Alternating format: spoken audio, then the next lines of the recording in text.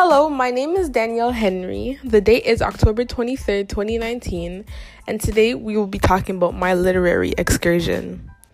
So, the author that I went to see, his name was T. Motanji, and the name of her book was Shut Up, You're Pretty.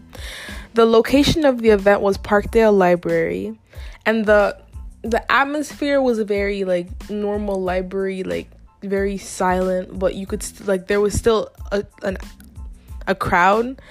It just wasn't very loud and out too much.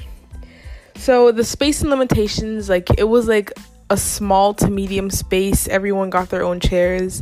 It wasn't packed, but I'm also it was a decent outcome. Some information about the author: she's an award-winning Canadian writer and poet.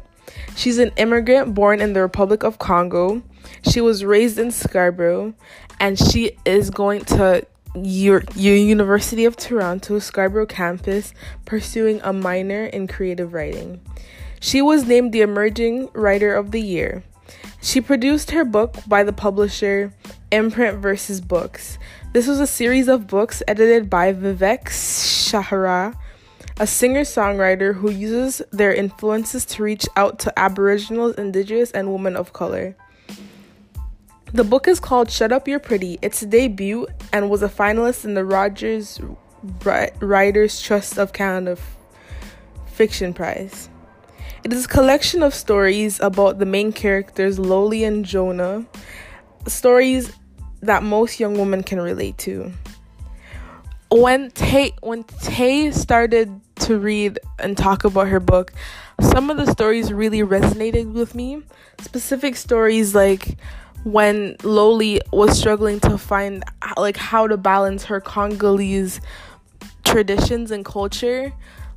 She was contemplating, she was going into deep thought, and I was relating to that because all young women have to abide by their specific cultures in a certain way, and then you have a modern day culture, the way you act, and those two can clash if it's not the way that you want to live your life completely.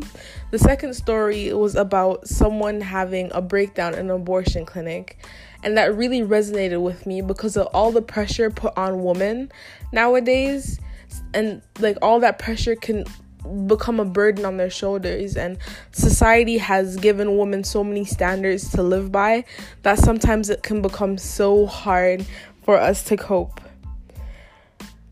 I would definitely buy this book. Every single story is something that at least one woman can relate to and be like, oh my god, I went through that, and she's writing about it. I've seen a lot of myself in her. She's a young black woman writing about her culture and her experiences, and that's just something I've always wanted to do. And watching her, a girl that's still in university, being able to pursue a book and to get so many awards and to have such a well-written books about something that so much people are passionate about, that really made my day. And the audience was kind, it wasn't too loud, the people were accommodating. It was just very friendly and an all-around great experience.